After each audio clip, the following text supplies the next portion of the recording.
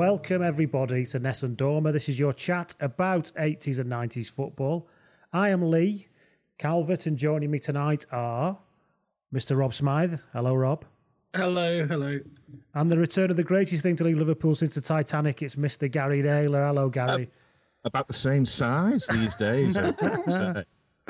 I said tonight, but obviously I keep forgetting it's a podcast. We're recording in the evening, but you could be listening to it at any point during the day. So good morning, good afternoon, good evening, good night, whatever. But we are here nonetheless. If you want to get in touch with us, there is a Twitter site at Ness and Dormer Pod on Twitter. There's a website, nessanddormerpod.com, and then you can get in touch, contact at nessanddormerpod.com, should you feel the need to email us. But then also we've got our new Patreon site, patreon.com/nessandormer. And we don't do a thing on the podcast anymore without giving some sort of ticker tape Argentina 78 final under the Hunter sort of parade honour to the people who've dived into their pockets and decided they want to support us at patreon.com/nessandormer. And those people are, since our last episode, Chris K, ATD, Politics Theory Other, Mihal Maguire, Adam Burbage, Adam Roberts, Brian Cotter, and Liam O'Donnell. We are incredibly thankful to you, and you are now obviously our closest friends. Now, what have we got coming up tonight then? Or today, I've already done that before. So we're going to do another nomination for the Underrated Hall of Fame. We're going to go back to 1994 to a particular team who had particularly grand ideas about attacking football, and we're also then going to do another Journeyman of the Week. So let's start off straight away with our nomination this week. Well, not our nomination, actually, it's a reader's nomination for the Underrated Hall of Fame. Listener Dan Butler emailed us to say this.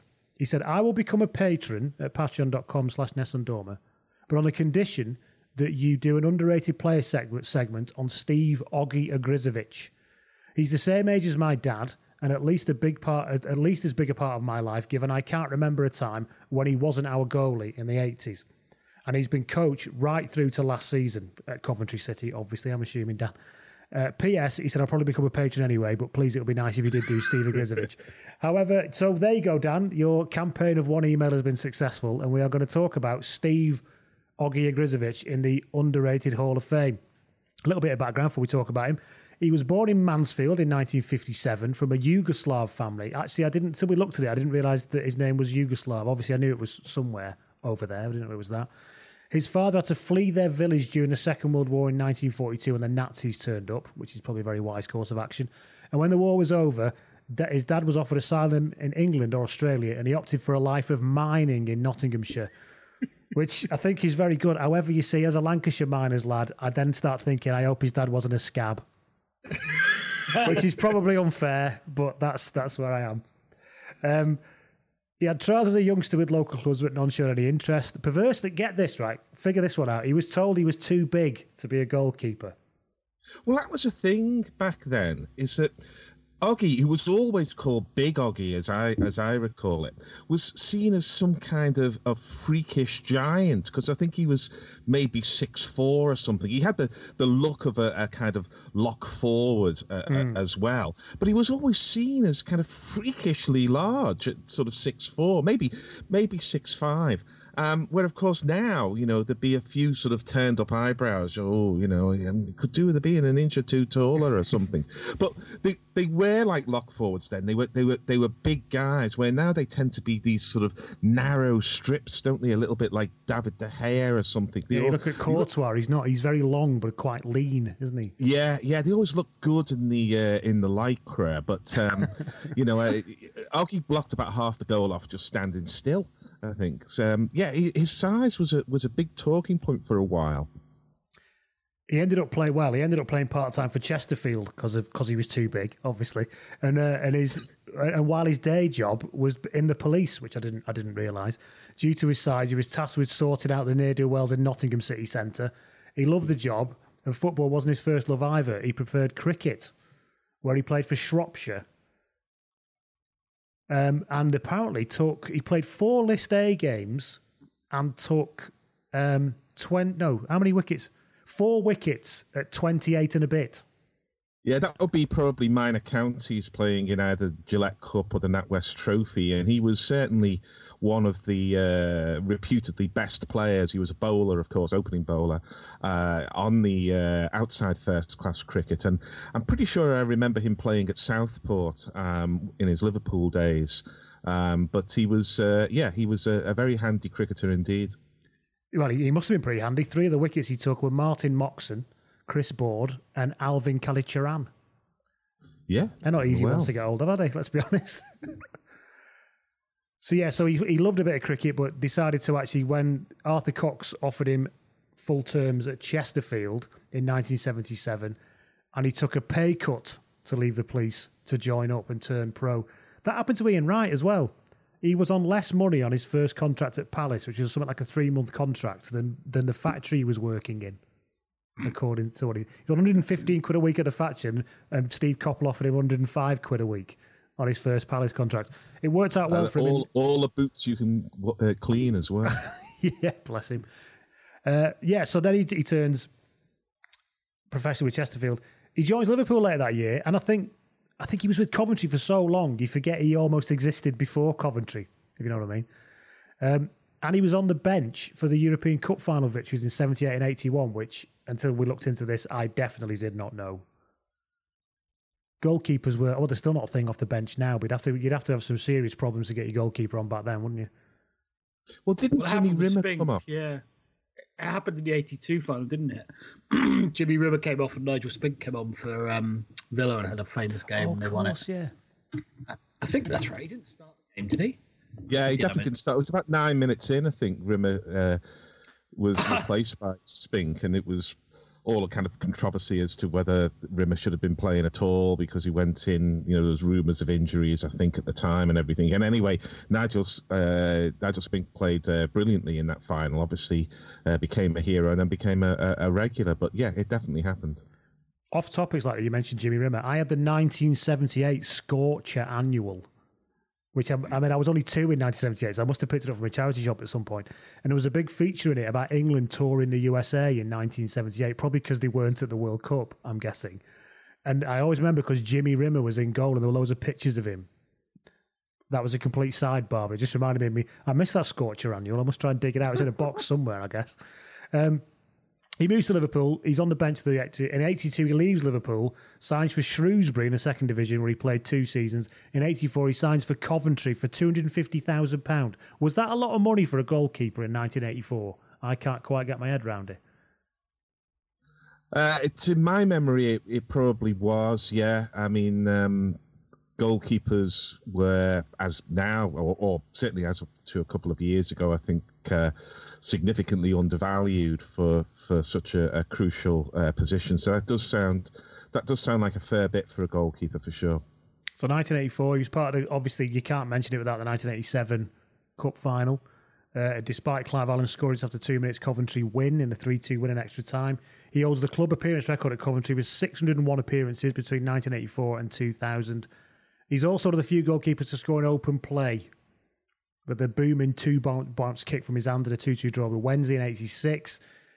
And he was also a stalwart of a number of the relegation escapes, and of course was famously mentioned, Rob, in Ron Atkinson's rant at the Sky guy, wasn't it?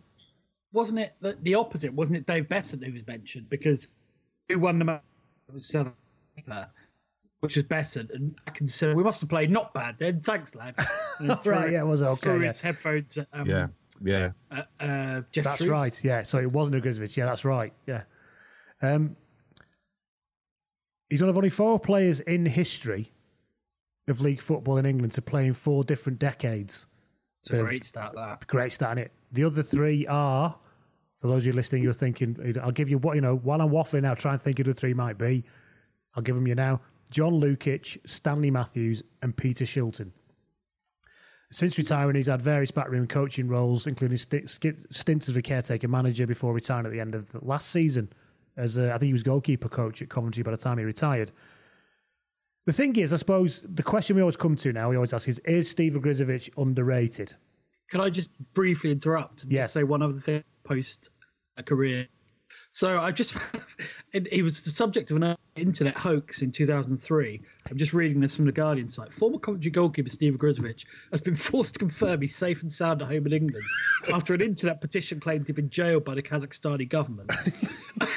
According to a petition posted on petitiononline.com, Grizovic been traveling the world on public transport, where his money all over the, but had accidentally trespassed onto Kazakhstani private military land and was being held on suspicion. Yeah. and there were messages of support along the line, one of which said, "Please free Steve as he's a bent-nosed hero to millions."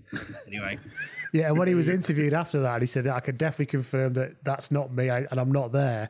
He said, Grizzly said, "I'm told that only 57 people signed a petition to get me back, so I don't think that's going to carry much weight with Tony Blair." He said, "He really was underrated."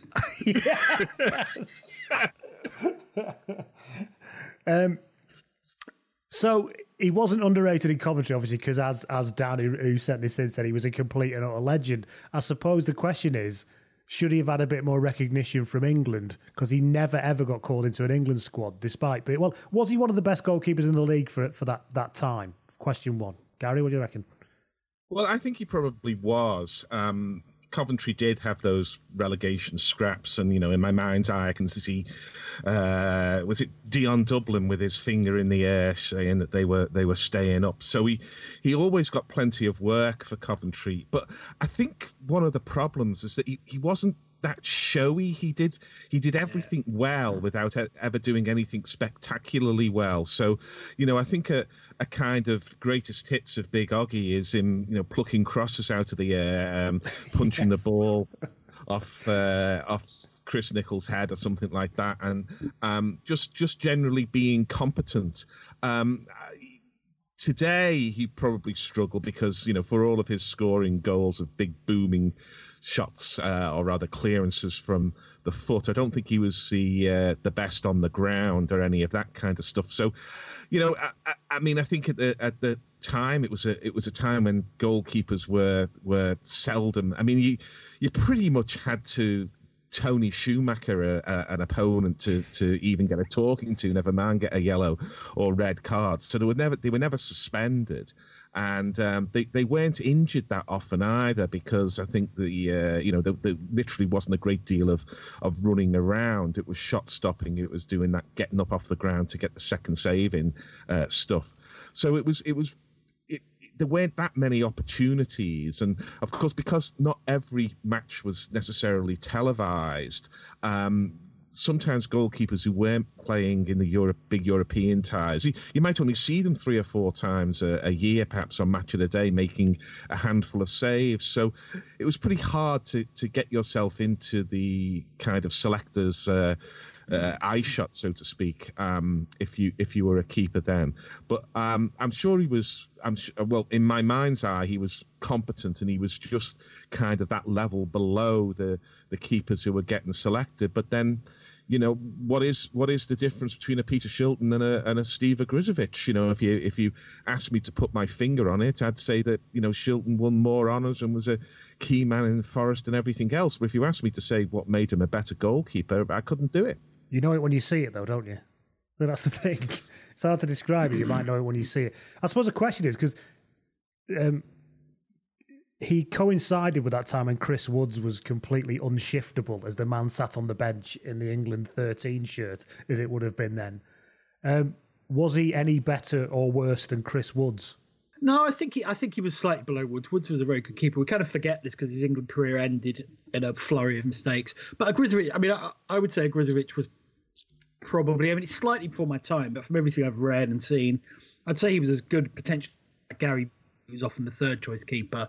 I think the point Gary makes is really interesting, that keepers who make great saves and make mistakes are often preferred to keepers who are just very solid. It's like the whole kind of Edwin van der Sar was a sensational goalkeeper, but he rarely made eye-catching saves. Grizovic was on that side of it, I think, and that probably counted against him. He was clearly a very good goalkeeper. I just think like Gary said, there weren't many windows in those days. Shilton played pretty much every game. If you actually look in Bobby Robson's era, I think there were only 6 keepers played. So Seaman, Woods, Shilton, and then Besant, Bailey, and Spink played a combination of a total of 5 games between them. So there wasn't much. Oh, actually, and Ray Clements, going early on, but there weren't many vacancies really. And yeah, he missed out. Bobby Mims, others. Don't forget Bobby Mims. I never forget Bobby Mims. Bobby Mims always reminds me. Bobby Mims. Ogrizovic would get games definitely, and would arguably be England's. Well, in terms of pure goalkeeping ability, forgetting all the abilities to actually play football, but I think he's as competent a goalkeeper as anyone they've had in the last, I don't know, however long, decade or so, maybe longer. Bobby Mims always reminds me of Sports Night.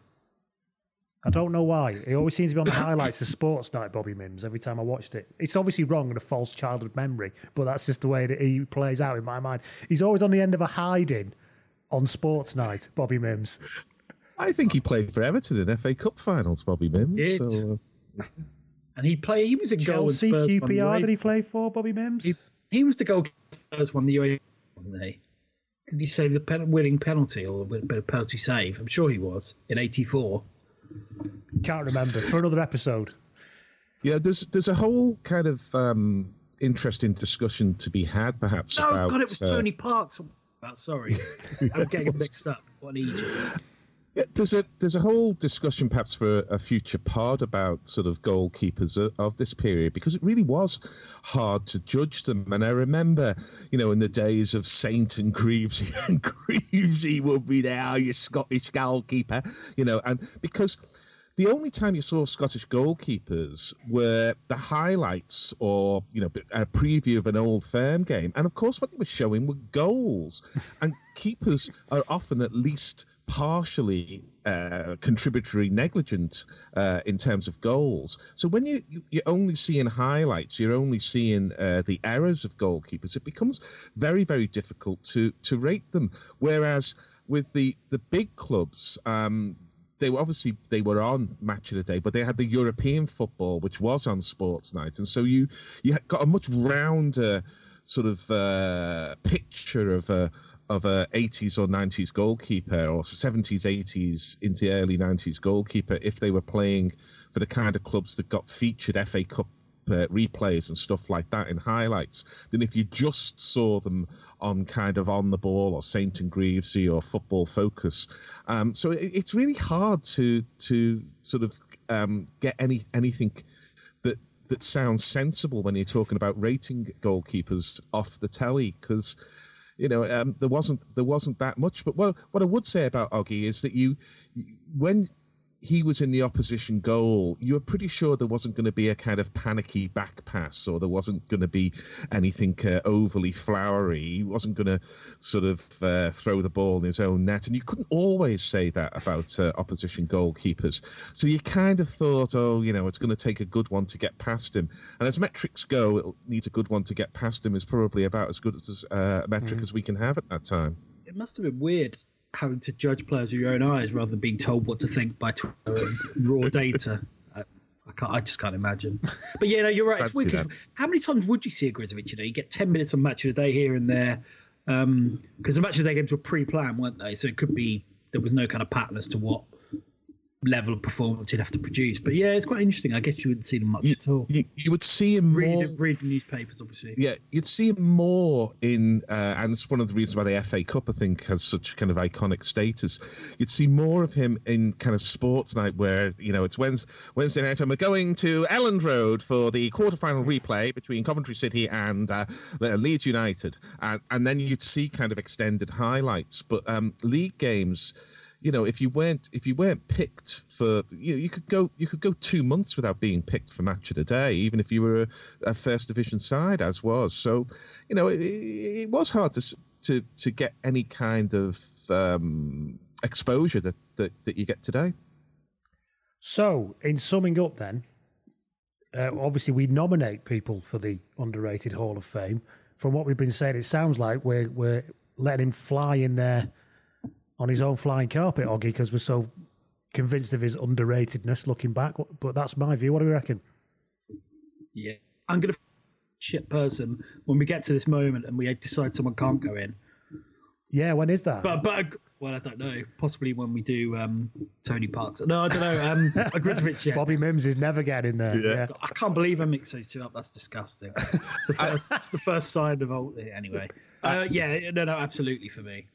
Yeah, it's a clear one for me, but I have a feeling that there'd be at least a handful of other goalkeepers we could come up with about which we could pretty much make the same claims that we've made here. Maybe not some games for Coventry City, but certainly a long career. Tony Coton's a good example.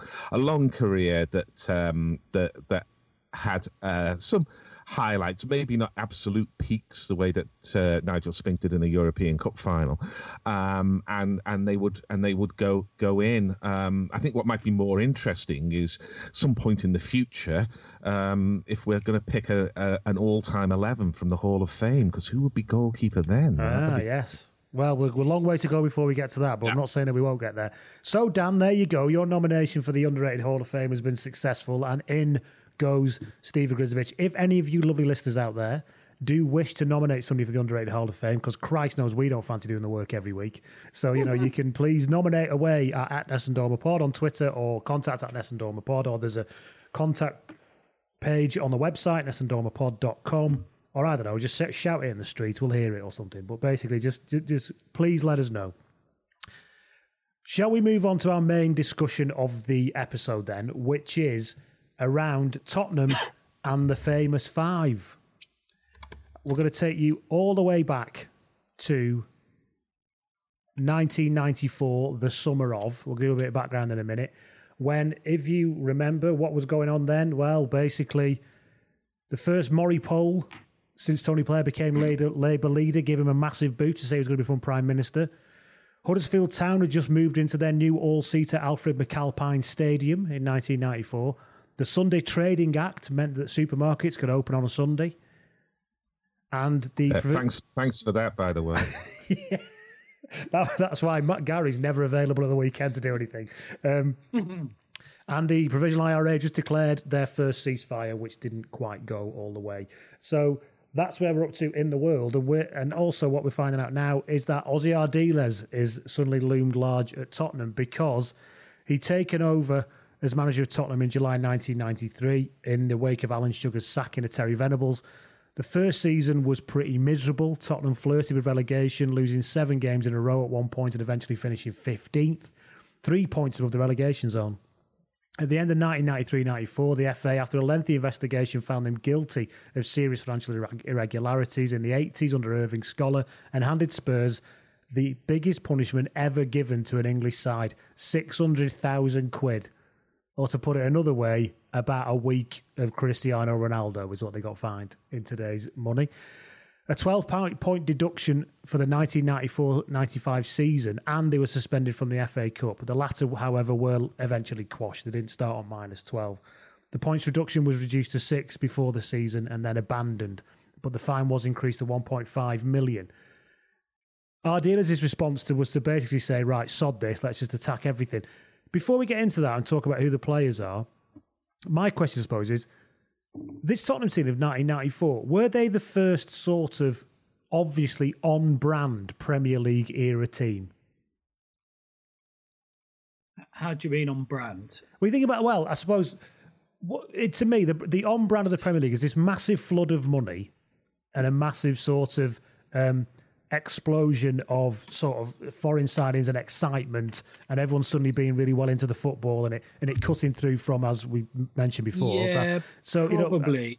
Because you could argue Blackburn spent a lot of money, although not as much as people remember, but obviously they spent it on good old Anglo-Saxon players. So yeah, probably Newcastle kind of were getting up at that. They kind of the year after. So yeah, probably. I've done a little bit of thinking about this. I know. Thinking, and I think there's something in that that you say, Lee. But my thinking was around something slightly different, but arrives at the same conclusion.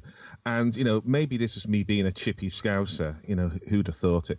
But there were so few places to find out about football in those days. I mean, it's only 25 years ago, but the world was, as you've already indicated, very, very different. And there were really only a handful of journalists who would be reporting for the tabloids and the broadsheets. There'd be a couple of football programs on Football Focus, Match of the Day, whatever they were calling it on Sunday on ITV, their highlights program, and there would be a little bit on the radio. 606 had probably started then, but it was in its early days, and it was more kind of anecdotes and stuff like that. Fanzines had been around, but they were getting into a kind of manifestation. It was When Saturday Comes, and there was club fanzines. But I think we've already said just how many voices there are now writing and talking about football, but then there weren't that many. And certainly as a chippy Scouser, my feeling was that the vast majority of people that I was reading their views on football lived within about a 3-mile radius of either Arsenal or Tottenham, and they were now, would be called the Islington media elite or something like that. But there was certainly a sense that if someone coughed at Tottenham, they were next in line for an England call up, and to some extent a little bit like that at Arsenal as well. And I remember going to, and I know we're throwing it forward a little bit, going to the semi-final at Elland Road to see Everton play Tottenham. And there was definitely a sense that, the country's willing Tottenham to play Manchester United in the final everyone's looking for. And, I think there was more than just a bit of, I say, chippy Scouserdom in that. The North London clubs didn't need to do much to get the attention of the press, put it that way. And maybe that's why it still looms large in my brain then, 25 years on. So Ardiles' response was to attack, as we've already said. And so that's when we looked to sign Diego Maradona, which would have been a brilliant idea, obviously, given everything that came afterwards. And he eventually decided against it. He signed Jurgen Klinsmann from Monaco, which was, well, I find it very hard now to look back and reflect, but it seemed to be, because there's so many big players come to the Premier League now, it was a massive, massive thing, Jurgen Klinsmann coming, in my memory. Is that the memory that we all share? Yeah, absolutely. He just had a great cup. What age would he have been? 29, 30. Monaco, I think, had got to the semis of the European Cup. Just a fantastic player, known by everyone. I'm trying to think, was he the first kind of... Was he before Zola? Yeah, he was a couple of years before Zola. I mean, Cantona came, but he wasn't world class, or certainly not world renowned. So yeah, it was a huge deal. There were actually quite a few interesting signings that summer, but yeah, a lot of kind of good players from the World Cup. But he was the biggest easily. I mean, yeah, he was a superstar. Oh, absolutely. I endorse everything that Rob said. But looking back on it, he was also. He also did something that I remember watching an interview on Match of the Day, and this shows, how the world has moved on. And he was being interviewed, and I thought to myself, God, he speaks good English, because he hadn't played in England, he'd never lived in England, and yet there he was speaking, for sure, very good English for sure, and colloquial English as well. And he wasn't just a footballing superstar. He seemed at a time, and maybe there was still a bit of hangover of Gaza around, he seemed a grown up amongst men, amongst kids, not just sort of on the field in terms of his play, but also kind of off the field. And he and I'm sure we'll talk about it later, he did the dive and things like that. But he also, he had this sort of cuddly nickname of, Clinsy, Clinsy. And so that kind of took away some of the fear of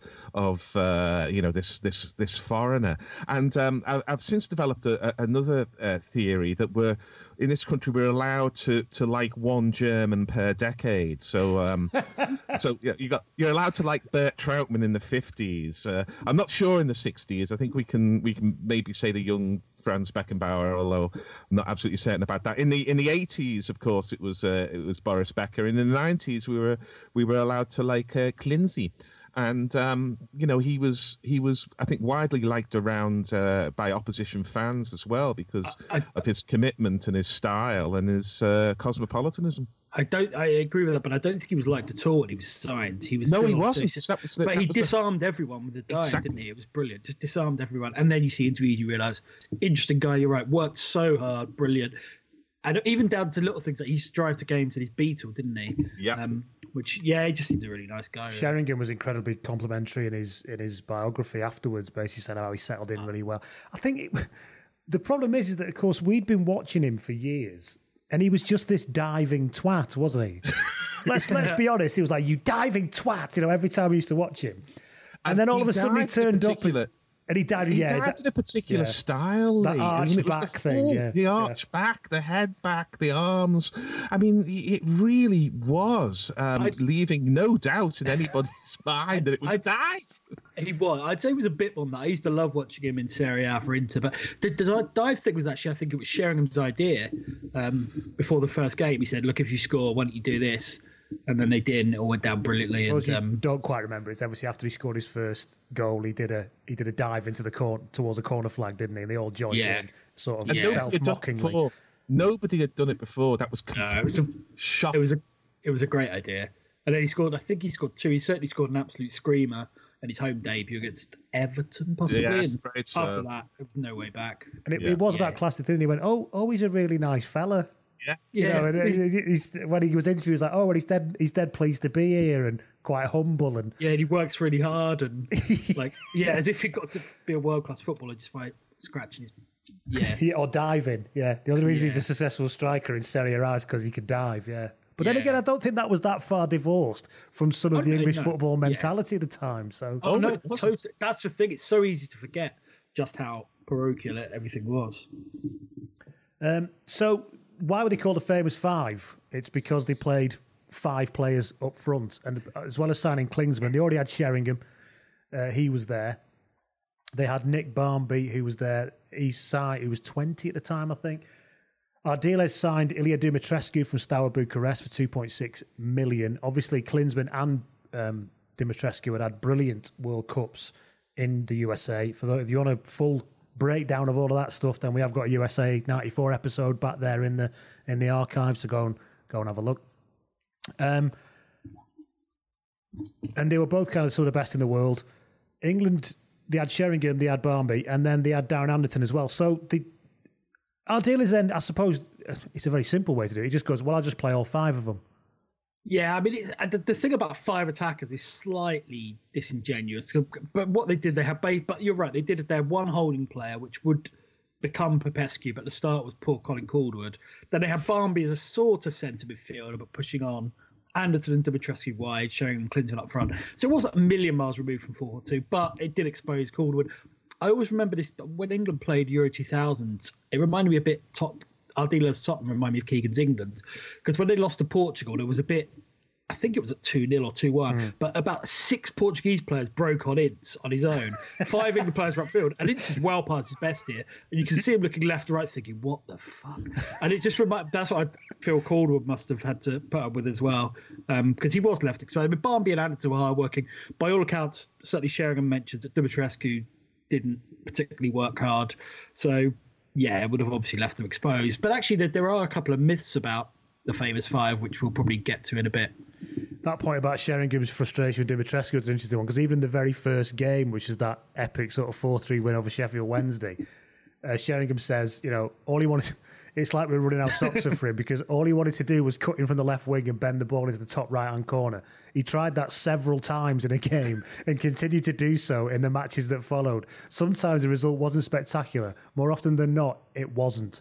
Ilya's attitude was, if it works, great. If it doesn't, so what? He was a showboater, Ilya, and it was all going to end in tears. But yeah, it's a... I suppose it's interesting with Dumitrescu. How did he work out? He ended up... You mean what happened next? No, just in terms of how did we feel he went? Oh, he was... Well, it just didn't work. I mean, he was bundled off to Sevilla quite soon on loan by Jerry Francis, and then Yeah, I think he's. I mean, I don't know enough about his career away from Spurs, but certainly in this country he's remembered as being absolutely brilliant for Romania. Played a system that suited him a lot more counter attack and so on. So yeah, I don't remember a huge amount beyond that. Yeah, I mean, I'd have him down. There's a few players like it who come from the World Cup with big reputations and just don't fit in, and I don't put all the blame on them. So, in my mind's eye, he's a bit like El Hadji Diouf without the spitting. It just came expecting to get. People thought he might score 30 goals a season, or certainly 20 goals a season. He wasn't an out-and-out goal scorer, but he certainly came with a big reputation. And I think that quote about sort of fitting the other 10 around his needs kind of came through a little bit from the outside looking in. He was a class player, though. I mean, technically, he was absolutely superb. But you're right. I think a lot of times, you're right. Sometimes it just doesn't quite fit. The Romania team fit perfectly. Him and Hadji pretty much doing what they liked. And they had 7 players behind them doing a lot of donkey work, and then Radicchio. So, yeah, it just didn't quite fit, really. But it was a class player. It wasn't, his World Cup performance wasn't a fluke, I don't think. It was commensurate with his ability. Yeah, I think that's fair. And of course, Colin Corwood was kind of put out of his misery when he signed Giga Popescu sometime into the season. I can't remember exactly when. It was quite early, yeah. I don't know. Yeah, it was. He's made his debut in the 7th league game, I think. When they actually, funnily enough, the 7th game, it looked like they were getting a good team back together. It was the first time he didn't play the famous 5. Gary Mabbott returned, Popescu started. More sensible team with 2 in midfield, 2 in the centre midfield, and they got plugged 4-1 at home by Forest. So, yeah. And of course, though, I mean, that Popescu, Popescu was a very fine. Yeah, player. Sheringham was very complimentary about him as well. And of course, Popescu, Tottenham's loss with Popescu was Everton's gain, Gary, of course, because it meant that room had to be made in the Tottenham midfield, so off Vinny Samways went to Everton. Who could forget Vinny Samways? If anybody has forgotten Vinny Samways, can you please tell me? Because I'd like to. So. Vinny Sideways, as he was colloquially known. He ended up in Spain, didn't he? Vinny Samways. He had quite a good career in Spain. He wasn't a bad player, but you're right. He's quite safe. I saw him as the second of 2 men sent off in the first half at Filbert Street. I think it was. Steve Sedgley went to Ipswich as part of the clear out, and Andy Gray, not the misogynist one, the other one, went to Marbella. I have one memory of Steve Sedgley, which is scoring a goal and then running, and his celebration was like a double bicep flex, and he just stood there. And I think that was probably the best thing he ever did. Although somebody who's an Ipswich fan is no doubt going to get in touch and say, "How dare you say that about Steve Sedgley?" But yeah, so that was that. So the only your point, Rob, about this famous 5 thing is perhaps overstated, because they only started 6 league games together before even Ardiles, I think, thought, shit, this is... Well, I think that's what he thought. Yeah, and they won 3 of those. And the record, funnily enough, got worse as he tried to restore a bit of order. But yeah, I mean, the game that sort of derailed them, they lost the 3rd game at home to Man United, who were the champions, but they were a bit unlucky in that game. Sheringham had a penalty saved. So they won 3 of the first 4. The game that derailed them, I think it was live on Sky. It was at home to Southampton, and everyone thought it'd be an easy win. They were 1-0 up. Then Campbell was sent off for something or other, possibly giving away a penalty. And then Letitia scored the penalty and scored a late winner after a blunder from possibly Nethercott. But it just that kind of destabilised them, and then they never really recovered. The next home game was that Forest game where they were absolutely slaughtered. And yeah, it soon unravelled. And of course, in those days, there was still a lot of suspicion of foreign managers and foreign methods, as we said. It was pre-Wenger, pre-Ruud Gullit. And so there was more and more scrutiny on Ardiles, who was seen as a bit like kind of romantic crackpot. And you know what that's like. Once a tabloids turn, you're struggling a wee bit. They weren't actually that bad. I think by the time he was sacked, I think they were 11th, which, isn't terrible. Jerry Francis made a huge improvement. And funny enough, I remember the team more for what Jerry Francis did than the whole famous 5 stuff.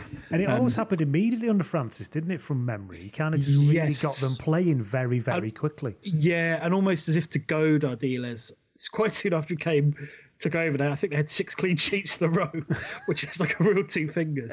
But yeah, he did it. I mean, he made a few, we'll probably get to him. He made a few little changes, which had a pretty immediate impact. Yeah.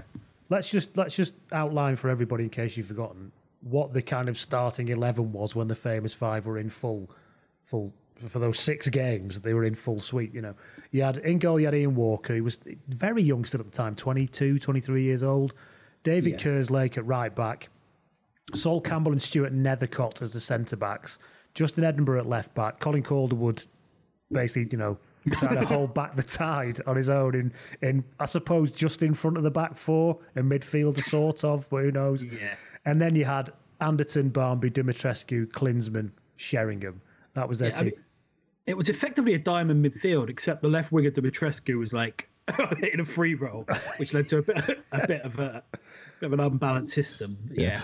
I mean, my memory is that Nick Barmby kind of went further and further forward in his career. I mean, at that time, he was probably a midfield player who, as you said, pushed on, but he certainly wasn't, I don't think, treated as a forward in that side. But the others were I mean, I don't think they were going to be tracking back too often.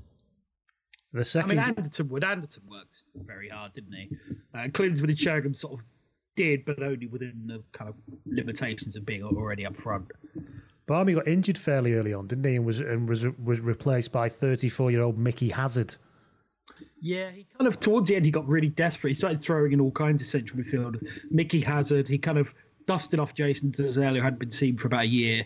Darren Caskey, he was a decent young player, actually, very highly regarded. Yeah, he was, yeah.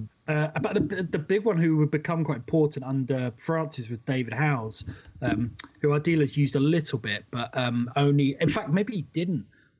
Perhaps it was even after he'd been sacked. But he would become quite important under Francis. Popescu and Howes played together a fair bit and gave him more of a kind of solid base. You know, I think one of the problems that Ardiles had is that you know, everyone knew he was a nice guy and all of that, but his English, I mean, even now I don't think it's great, but then it wasn't so good. So I think he had a real problem explaining his thinking. And so when they won, everybody said, "Oh, you know, great for you know, good old Aussie, you know, he's going to win the cup for Tottenham and all of that kind of stuff." But when they lost, I don't think he was that able to get across what his thinking was or what he was going to try to do to improve it. And I think that had an impact, because I think there was a method in the madness, but the madness so overshone the method because we never really had it articulated as to what the method was. I'd argue he struggled to articulate it to himself, but yes. I mean, I don't know. I mean, he mentioned it a few years ago. He did an interview and he kind of cited Barcelona and saying Busquets is Calderwood was my Busquets. He didn't say that, but that's not quite. That's quite disingenuous because Xavi, Iniesta, and even the front three work so hard. But anyway, yeah. I think I want a T-shirt with Calderwood is my Busquets written on it. I think there was a bit of championship management by just let's buy it. You want Dumitrescu? Yeah, go on there, and then we'll just sort it out. But I mean, the funny thing is though, it was when he tried to address it or when things really started to go wrong, and he ended up getting sacked. So maybe he should have just kept playing them all.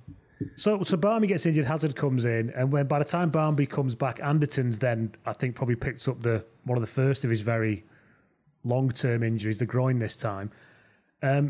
And there were 3 or 4 of the 5 involved after that, really. As you said, Rob, it came to an end relatively quicker than people remember. I think everyone assumes this kind of madness ensued for half a season, and then somebody had to bring it to an end. Yeah, it was November it gone. Yeah, basically. So, and they had a mental 2-legged League Cup tie with Watford, winning 6-3 at Vicarage Road and losing 3-2 at White Hart Lane. And then the 3-0 defeat against Notts County, ouch, in the next round.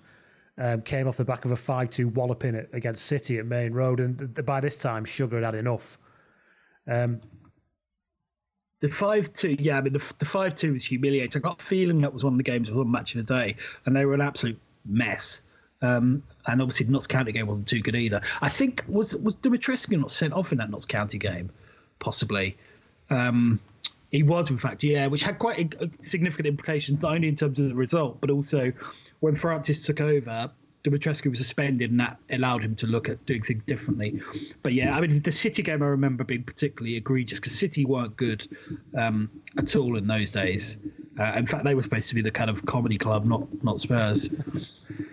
And I suppose there is something about this, isn't there, about how much of this kind of legend and all of the Spurs legend, the Tottenham way, Danny Blanchflower saying it's not about winning, it's about glory and whatever it is he said. You probably know the quote better than me, Rob. Yeah, there's the Julie Welch film, wasn't it? The Glory game that was on Channel 4, I think, in its early days. There was a whole romantic kind of Tottenham, even though we don't win, the lily whites, for Harry and St George and all that kind of stuff. I sense you're a fan of that ethos.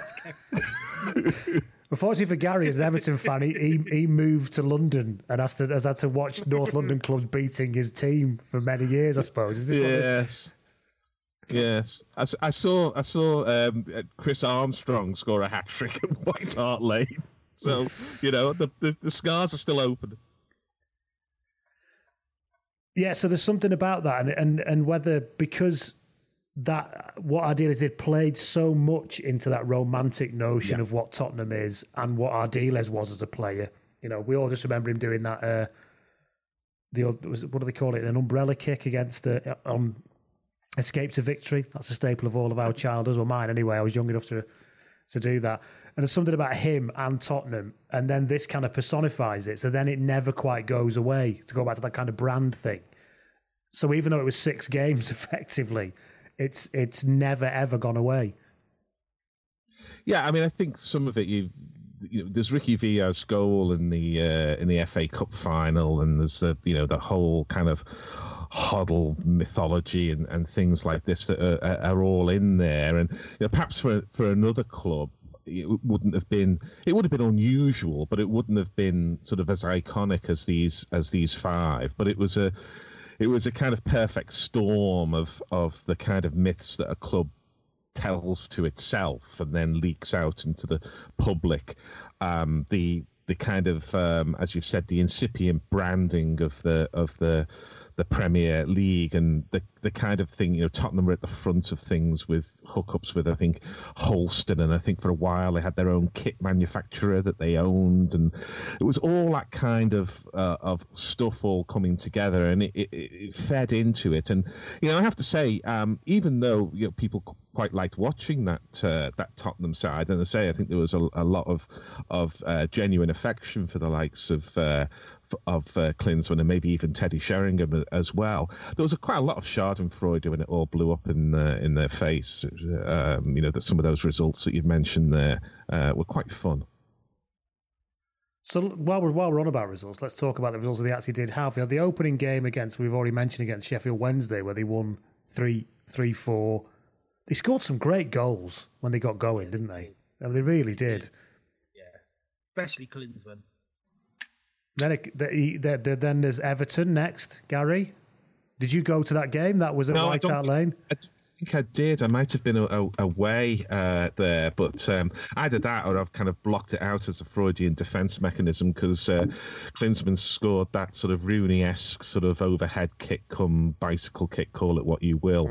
But revenge is a dish best served cold, and Daniel Amokachi shouldn't have even have been on. Yeah. There's the game against United at White Hart Lane, which is really massively talked up, and that's sort of a potential barometer for the clash of who's going to win the title. Again, the excitement. Yeah, it wasn't a great game actually. United scored, Sheringham had a penalty saved. It wasn't a huge game, particularly good game. United had a slightly weird start to that season, particularly away from home. They were terrible, but yeah, not a great game. They beat Ipswich 3-1. They lost to Southampton at White Hart Lane next. That was that Monday night game, I think. They then lose to Leicester City at Filbert Street 3-1. They beat Watford 6-3, as we mentioned, in the Cup. They then lose to Forest 4-1. They then beat Wimbledon 2-1. They lose to Watford again in that Cup replay.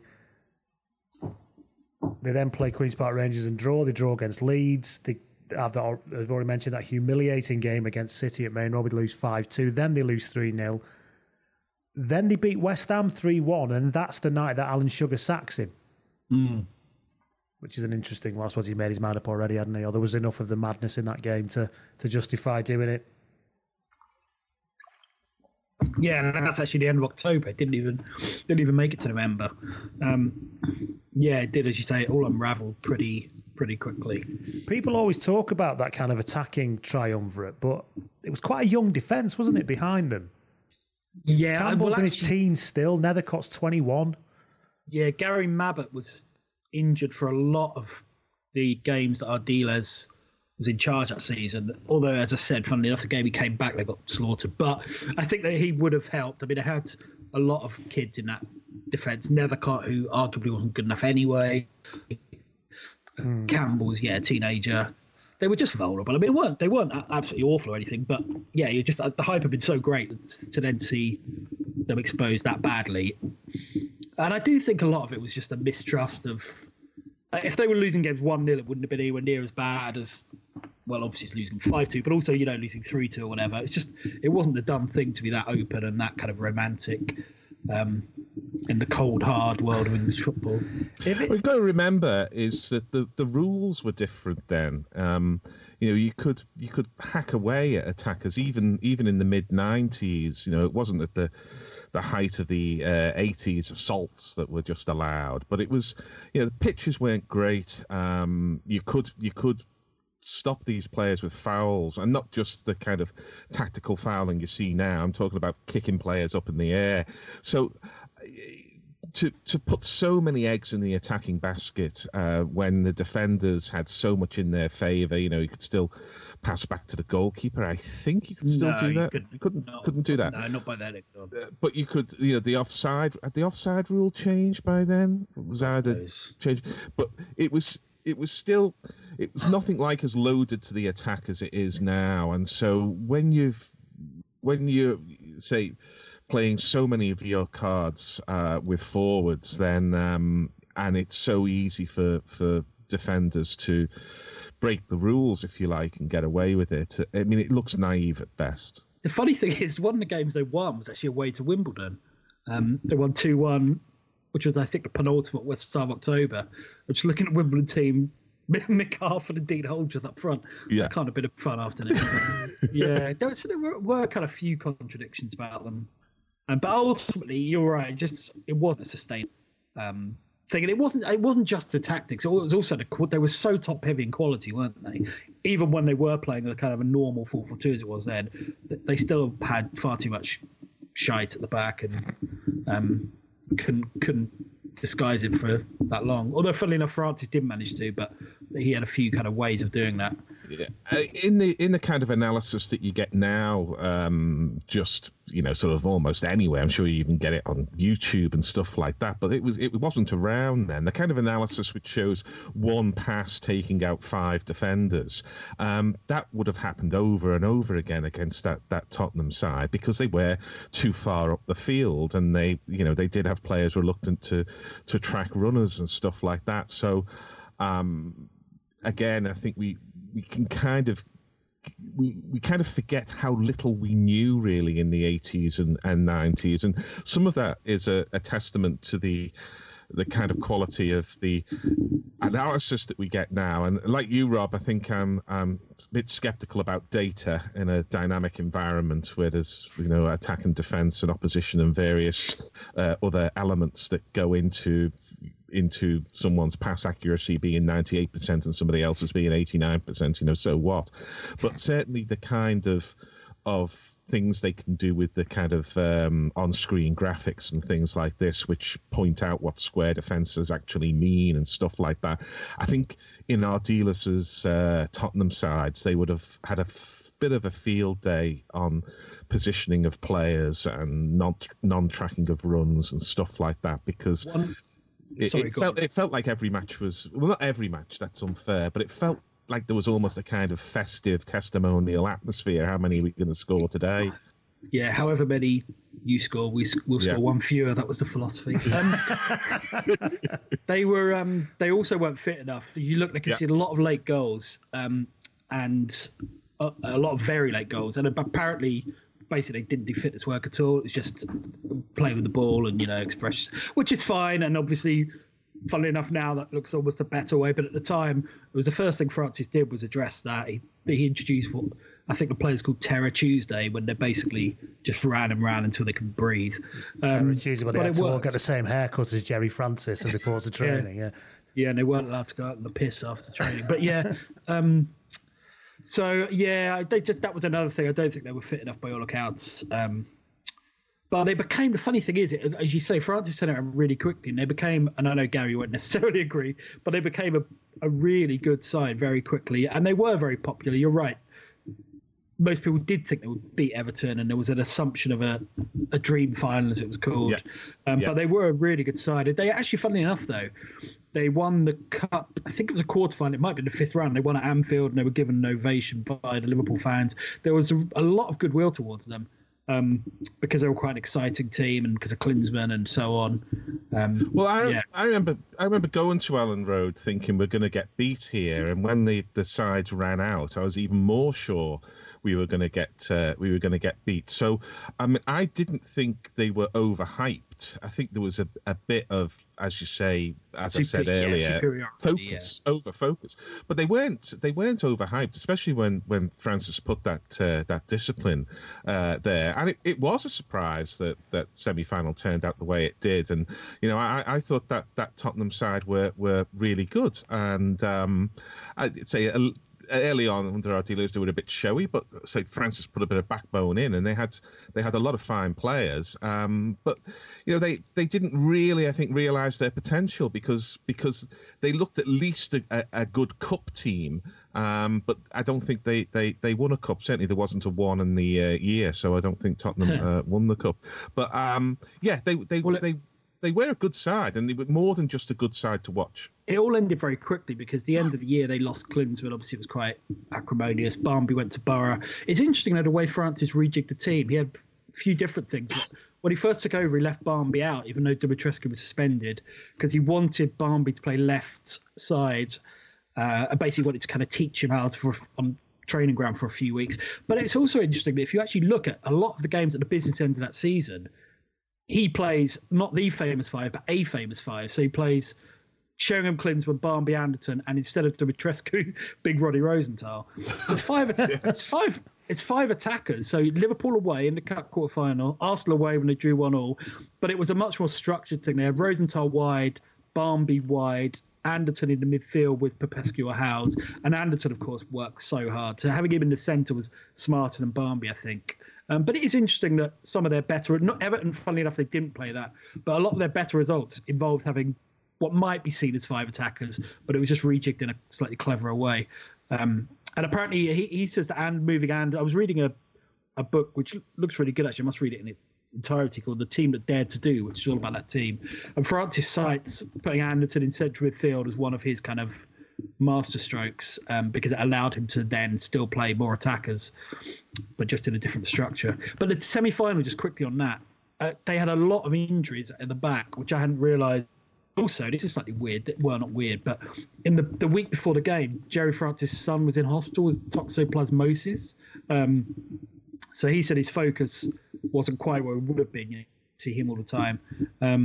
But he also said, funnily enough, and the players also said it as well, that Everton just wanted it more that day. Yeah, they definitely. And I suspect that all the over focus, as you say, was used as motivation, certainly, because it was almost a savage performance for Everton. It was absolutely brilliant.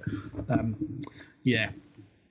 toxoplasmosis, I mean, Jesus, if your son's in, that's not nice at all. No. Everton were just very, very good that day, and of course they also. Not only did they ruin a dream final, they also then beat United in the final. Yeah, yes, we did. Yes. The wind was with us, and as soon as the second goal went in, even though Klinsmann got a penalty later, there was a kind of sense that the dice were rolled, and I mean, almost with that Ardiles side. I mean, one might say that the die was cast with them, because even though they were playing well, they were still having those crazy results. Notts County and Manchester City, and again, it kind of plays into the ethos of kind of Tottenham as a football club. Here we are, sort of 25 years later, still talking about an inconsistent but talented Tottenham side. I mean, do these things cling to clubs, or is it just the way we construct narratives, if I'm allowed to say the word narrative? It is strange how so many clubs seem to underline their reputations, or maybe we just read that in. Yeah, possibly. I do think there was a bit more substance to the Francis team, though. I tried to look it up and I couldn't, but I was trying to find a league table from the day he took over, and I would imagine to the end of that season, and I imagine they would be certainly top 5, probably even higher. They had some brilliant results. They beat Blackburn, who were the eventual champions. They hammered them 3-1. Really impressive performance. The Liverpool game, I think, is a forgotten classic, that FA Cup win when Klinsmann scored a last-minute winner. Shergum scored a brilliant goal to equalise. I was, at the time, like one of the cup ties, and it's kind of been forgotten. And there was that famous game at Southampton when Cup replay, 2-0 down. Big Roddy comes on, scores the most ludicrous hat-trick from all angles. It's ridiculous. And they went on to win 6-2. There's a great bit on, I think it was Match in the 90s. I forget, but Klinsmann basically was being interviewed about Roddy, and he was laughing. And looked at the goals and we said, he's never going to score these goals again. Because all 3 of them were just amazing goals. So, yeah, I don't know. I think they were pretty good. And I actually quite like Francis, even after Barmby and Klinsmann went, and Anderton turned down a move to Old Trafford that summer, but it was still a pretty good side for 2 years, and he was soon on his way. The interesting thing about Francis taking over was when Ardiles went, within like 9 days of that happening, Mike Walker went from Everton, Gary. Ron Atkinson was sacked by Villa. Was this the first rash of incredibly early and the start of the trend of the incredibly early season sacking, relatively speaking? People weren't getting flirted in October, were they? Certainly, the first Premier League season, no one was sacked before Christmas. Can't be certain about the second one, but yeah, Gary might have a stronger memory.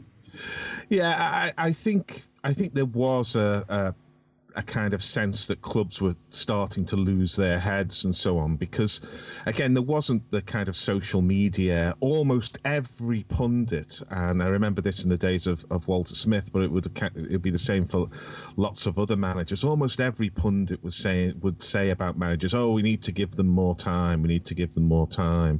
And there was talk of fan power, like it was a bad thing, not a good thing.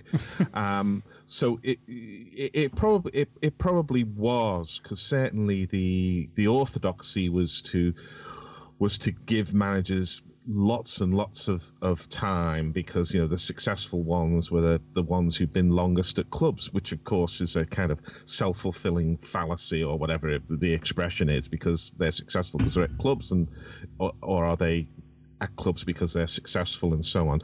So yeah, I think it was the beginning. Maybe it was a bit of a false dawn for knee jerks, because I think that knee jerk sackings went away for a little bit, and I think it's really with the advent of 24-hour news cycles, and obviously particularly phone-ins and then social media, that the kind of knee jerk approach becomes more prevalent. But yeah, I think it was unusual to see First Division managers or Premier League managers, as was sort of that kind of bloodletting in such a short time. I know Everton were diabolical, but he hadn't been there long. Yeah, he wasn't there long, but it was very clearly an error, and it was quite a big move for a club who would boast of sort of 5 managers over 40 years or something in the days of Harry Catterick and so on. But the Walker thing, I hate to say this because it sounds sort of almost racist or something, but he just looked wrong. He looked like he just looked like a kind of Southern chancer, even though he wasn't. But he didn't look like Joe Royal looked, sort of, hewn of northern limestone, and it was never the happiest of marriages. I don't think on either side, and best divorced sooner, I think. And Ron Atkinson was sacked around that time. Just a couple of things on that. One of the games that did for him was a game. Do you remember famously in the UEFA Cup that season? I think Phil King scored the winning penalty. But anyway, that was a Thursday night, and I think I've got the games right. It was Thursday night, and now you play Thursday night, you play Sunday. Well, they had to play Newcastle with league leaders Saturday 3 p.m. and played to. I'm pretty sure Keegan was a co-commentator, pissing himself laughing, thinking we're not going to be screwed. But the other thing is that about a week before he was sacked, Doug Ellis kind of took the vote of confidence to a new level by saying, "I think Ron Atkinson is one of the best 3 managers in the business." a week later. So speaking of people parting. Obviously, Ardiles went. Let's talk about the aftermath then. We've already gone through in some detail that Jerry Francis came in, took over, reshaped the team, and Spurs eventually finished 7th. They made the semi-finals of the FA Cup, obviously losing to Everton, who walloped them in an Amakachi-led 4-1 thrashing. Klinsmann won the Football Writers Association Player of the Year in 95, but transferred to Bayern Munich after just one season. Presented Alan Sugar with a signed shirt as a gift, and I think we all remember what Alan Sugar did with it. With his typical grace, said he wouldn't wash his car with it on television, and said something ridiculous like, "I've just I've rebirth." Did he say I've given you your career back or something? It's like he was playing. Just been to the semis of the European Cup the year before with Monaco, and just had a brilliant World Cup, and then he said, "Oh yeah, it wasn't for me. Your career had been in the toilet." Yeah, the second most egotistical host of The Apprentice. Was that when he started going on about Carlos Kickerball, or was that in reference maybe when Arsenal signed Bergkamp later that year? He talked about Carlos Kickerball being over here for, What a lad, eh? What a lad. Yeah. Klinsmann wins the UEFA Cup the following year and captains Germany to victory in Euro 96, which of course we have an episode on as well if you want to look back at that. Dumitrescu immediately wasn't Francis's cup of tea at all. Went on loan to Sevilla, Rob, as you mentioned earlier, at the start of 95-96. Eventually transferred to West Ham. Didn't work out there either. And after a couple of years playing in Mexico, he returned to Steaua Bucharest before retiring at the age of 29. I didn't know that. Gee, that's ridiculous. Yeah. Nick Barmby left at the end of the 1994-95 season, with Middlesbrough then with Steve Gibson starting to open his wallet quite significantly at Middlesbrough, breaking their transfer record when Brian Robson signed him for $5.25 million. Darren Anderton, he ended up at Everton eventually, Barmby, didn't he? Yeah, he played well for Everton. And then Liverpool, and and he's the forgotten man of the 5-1 win in Germany. Oh, of course, yes. He got the first goal, didn't he? But everyone forgets. He was the latest addition to the will this do on the left-hand side of the England midfield problem, wasn't he? He was quite useful for a while, but then very quickly faded. And then anyway, that's another episode. Jesus. Actually, just a quick aside on that. I was listening to the Under the Kosh podcast today. And apparently, when David Thompson got in the England squad, his friend said to him, "What's your favourite position?" Favourite position is wide right, but he thought, "Well, I'm no fucking chance there. Beckham's there." And he'd never played left in his life, and he said, "Oh yeah," but he knew it was a problem position. He said, "I love playing left. I want to come in on my right foot." His friends nodding, go, "Oh yeah, great." It was such a problem position. Didn't Jason Wilcox get a run there? No, he played under Venables. Yeah, he played under Venables just before the Euros. And just while we're butting in there, you glossed over something there, Lee, which I felt was quite interesting, because you said Tottenham finished 7th that year, and Jurgen Klinsmann won the Football Writers Association Footballer of the Year. I mean, it would never happen now, would it? A team in 7th, yeah, would have the Footballer of the Year. And I think that was as much about personality and the impact he had on the Premier League, although he did play very, very well indeed. But again, just slightly different times. Yeah. Although I'm sure somebody's going to come in and tell me that there were sort of 5 of the last 8 footballers of the year played for. Well, Scott Parker won it. Scott Parker won it when West Ham was shit. Yeah. But you're right. Back then, it was more commonplace, because I remember Mark Hughes winning it in 88, 89. This is the PFA, not the FWA. But awful, like absolute disgrace. It happened quite a lot. You're right, and then it became. I suppose also the gap between 7th and 1st then wouldn't have been what it is now. Yeah, and it wasn't seen as a kind of glass ceiling. You know, there wasn't a kind of, partly because there was either no European football in the Hillsborough aftermath, or nobody quite knew how to qualify for the various European tournaments. Of course, there's a Cup Winners' Cup and there's the UEFA Cup then, but nobody quite knew that if the Cup winners were also in the UEFA Cup, did that mean that the FA Cup runners-up went into the Cup Winners' Cup, or was it the team who finished 6th, and what happened if somebody won? But it wasn't as important to play in Europe then either. Certainly, it didn't feel as important. So a lot of those kind of things sort of slip and slide away back then. Just to finish off what happened to the rest of the famous five, Darren Anderton suffered horrendously with injury for the next 3 seasons, as we all remember. Played only 29 times in 3 years. Despite this, he did manage to get into the England team for Euro 96 and France 98 and acquitted himself very well. This period of his career led to the Sick Note nickname, and even mentioned on Peep Show. He did stay with the club until 2004. Terry Sheringham remained at the club's main forward until the summer of 1997, when he went to some other club and did some other things. Ozzy, on reflecting on this, we've already mentioned that he said that he tried to pretend he was the prototype for recent Barcelona performances, but he didn't have any regrets. He said, do you regret going with that front five at Spurs? He says, I'm not going to do the voice. He said, no, not at all. That was not the problem. It was the way the press thought about the situation, but it was not the reality. I was desperate at the time, and I would always prefer to have a balanced team. You cannot have a good team if you're not balanced. But I certainly believe you have to use your best players, and the players you are talking about, the attacking five of Anderton, Nick Barmby, Teddy Sheringham, Klinsmann and Dumitrescu, they were wonderful players, and that is why I played them. Still not a very convincing explanation, is it? It sounds like he doesn't believe himself, to be honest. I'll just see what comes out and see if it sounds credible. Yeah. But we should say also that his romantic methods, and I don't know enough about the system or anything, but he did produce a brilliant team at Swindon, who should have been promoted or would have been promoted to what is now the Premier League. So he wasn't just I know it's the kind of maverick nature, bless him, but he clearly did a bloody good job at Swindon. And Sheringham said when Ardiles announced his plan, I think again, which feeds into this whole he didn't really know what he was doing, and Sheringham said, what do you mean? And he said, well, how are you going to do that? And Ardiles just basically responded with, we'll sort something out. You're all quality players. There's a way we can get it sorted. I don't think he ever really had your point, Gary. He never really articulated what that way was. I think other than just go on the field. Yeah. If you think of Argentina's approach to international tournaments in the intervening period, perhaps Ardiles is the template for Argentina's national side, because they've pretty much picked 11 players who are really good and said, sort of go out there and run around a bit. You took him out for Ron and Riquelme, buddy. Gary's favourite 2 players of all time, Ron and Riquelme. The dream midfield.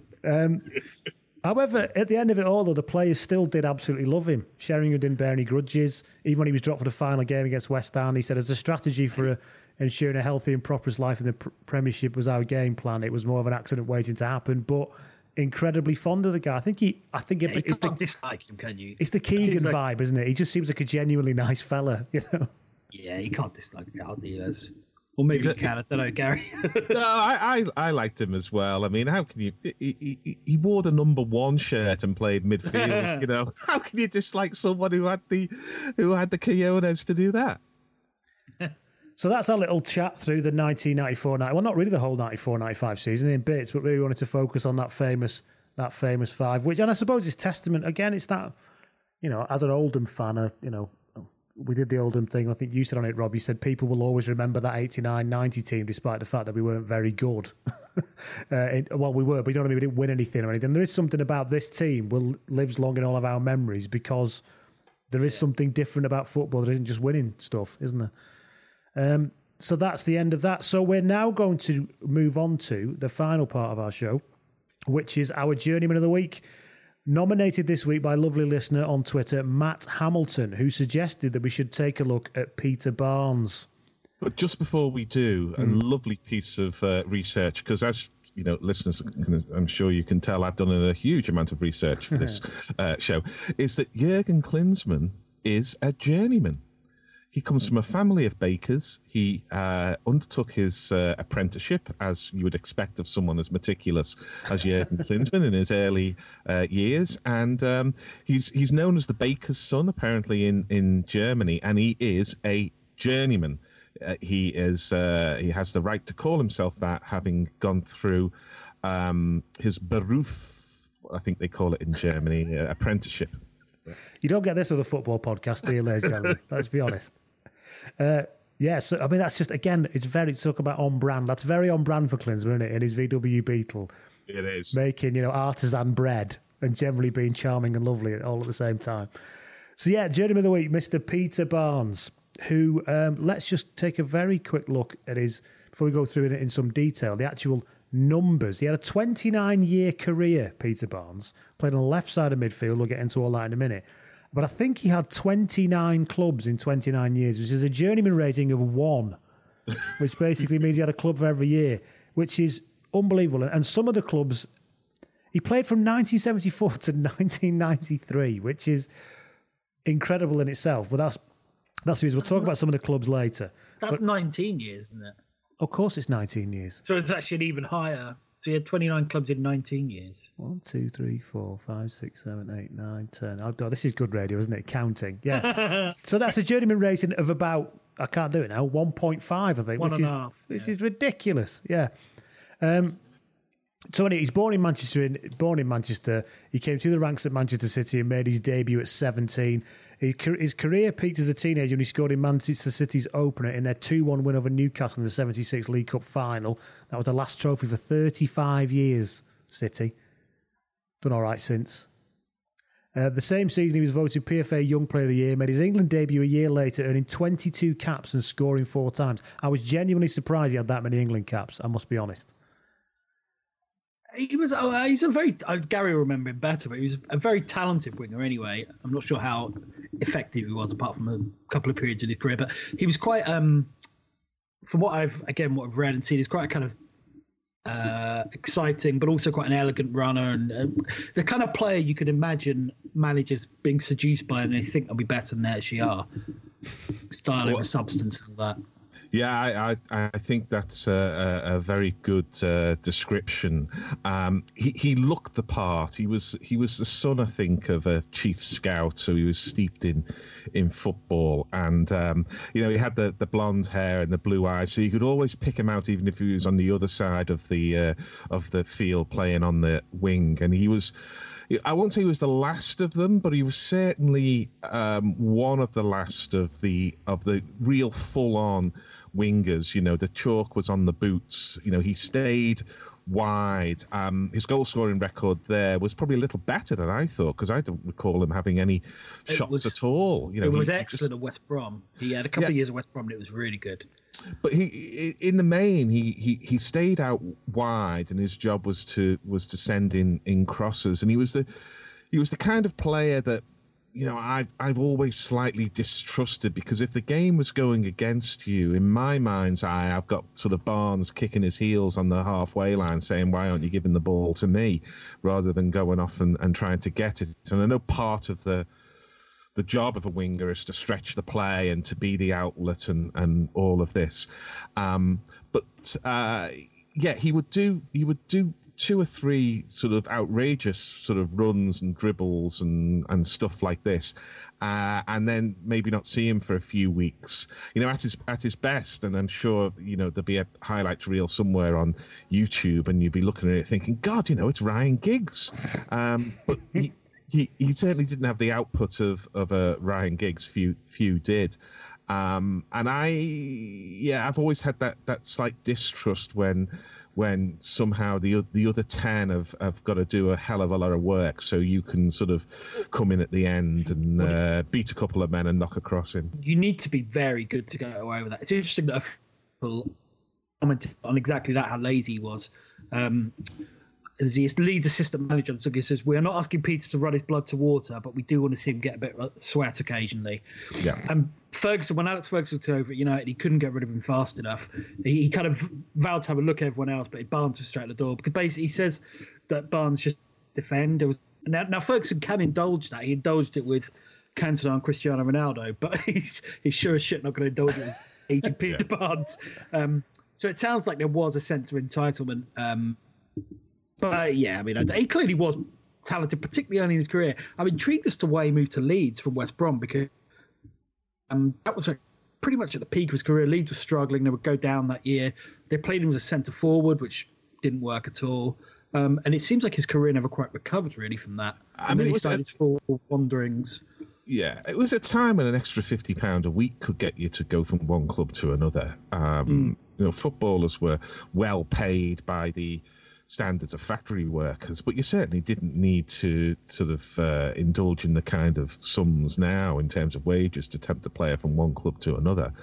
So there could be a few things in that. Yeah. It doesn't surprise me what you say about Alex Ferguson there, because Barnes was he gave that impression to me. I always felt when you had Peter Barnes in the opposition, oh, you know, he might do something in this match, but he probably won't, and therefore we're only playing against 10. And I suppose by then you were getting into, it was becoming more commonplace to have the really hard-working wingers or wide players like Terry McDermott, Steve Coppell, and so on. So as you say, Barnes was kind of increasingly being left behind, which I get certain players are like that. You know, it sounds like Dimitrescu was like that as well, but you have to be very good to pull that shit, and he wasn't quite at that level. So after that shambolic move to West Brom and then Leeds, so the shambolic move from West Brom to Leeds, he then went to La Liga for Real Betis for a year in 82-83 before returning to Leeds in 83-84 and didn't really do much. Went to Coventry for a year and then basically, as you say, went to Old Trafford. There's a fantastic anecdote with Gordon Strachan about Fergie subbing Barnes off in one match, then going to look for him at full time to administer the full Ferguson hairdryer, but Barnes had hid in the bath and kept ducking under the water of the bath every time the enraged, red-faced Ferguson burst into the room to give him a bollock, and he just kept submerging himself, which just says a lot about just how well it was going, doesn't it? That's the Robin Asquith approach to avoiding a manager. Yes. Fergie didn't have much truck from time for him, immediately shipped him out. He went back across to Manchester to rejoin City. That didn't work out either. Neither did loan spells at Bolton, Port Vale, Wimbledon in 1987-88.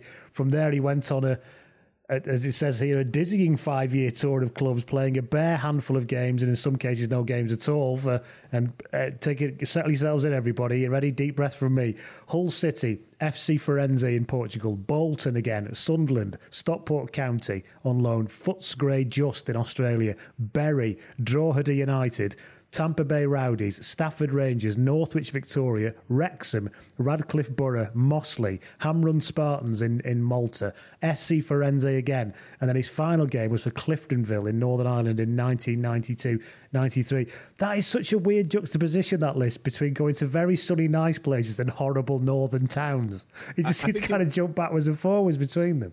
I think there was an obligation on any player who had more than 10 clubs around that period for one of them to be Tampa Bay Rowdies. I think that was more or less included in the story of any player. And Northwich Victoria always looms large in football history for reasons that nobody can quite put their finger on, in total, as we mentioned earlier, he joined 29 different clubs, didn't play for all of them, and in one form or another in 19 years. In England, Northern Ireland, the Republic of Ireland, Wales, Spain, Portugal, Australia, Malta, and with Tampa Bay Rowdies, the USA.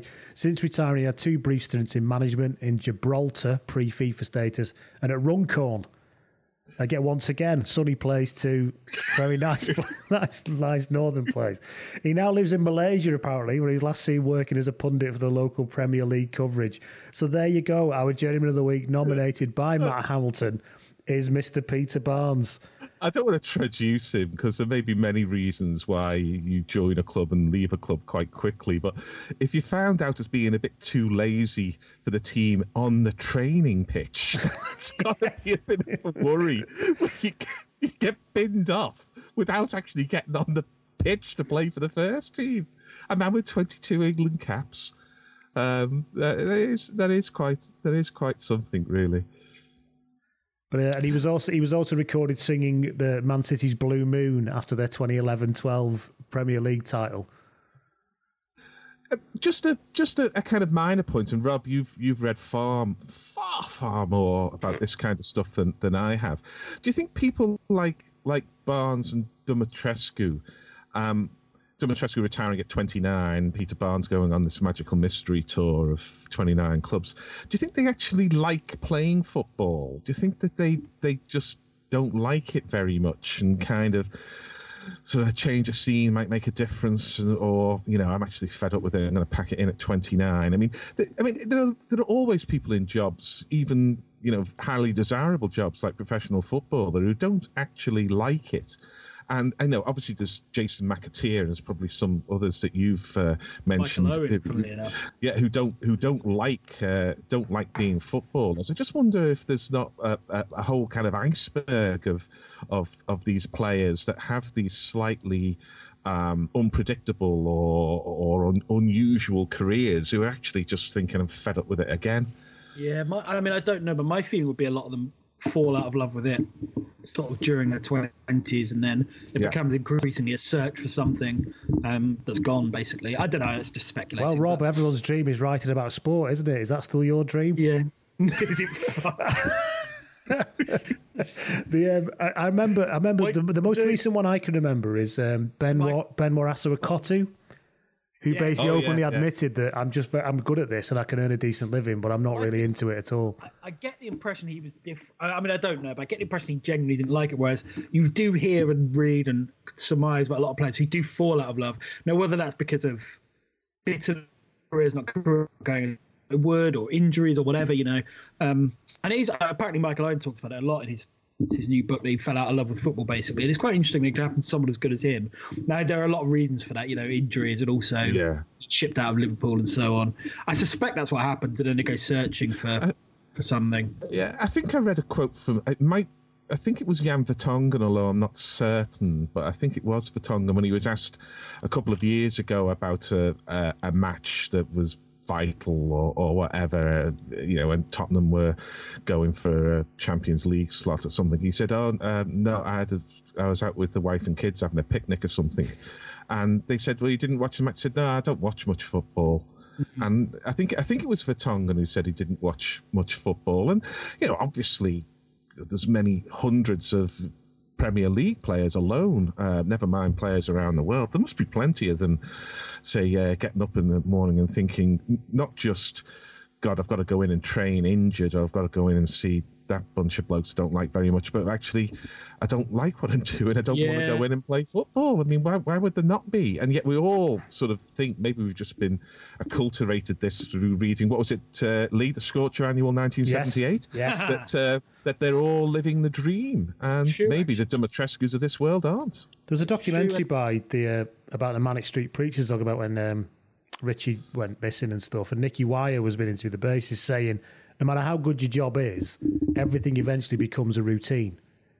You know, touring with a rock and roll band is a routine, and you get this incredible hit of 90 minutes of incredible energy, which must be like playing football on match day, surrounded by this general monotony.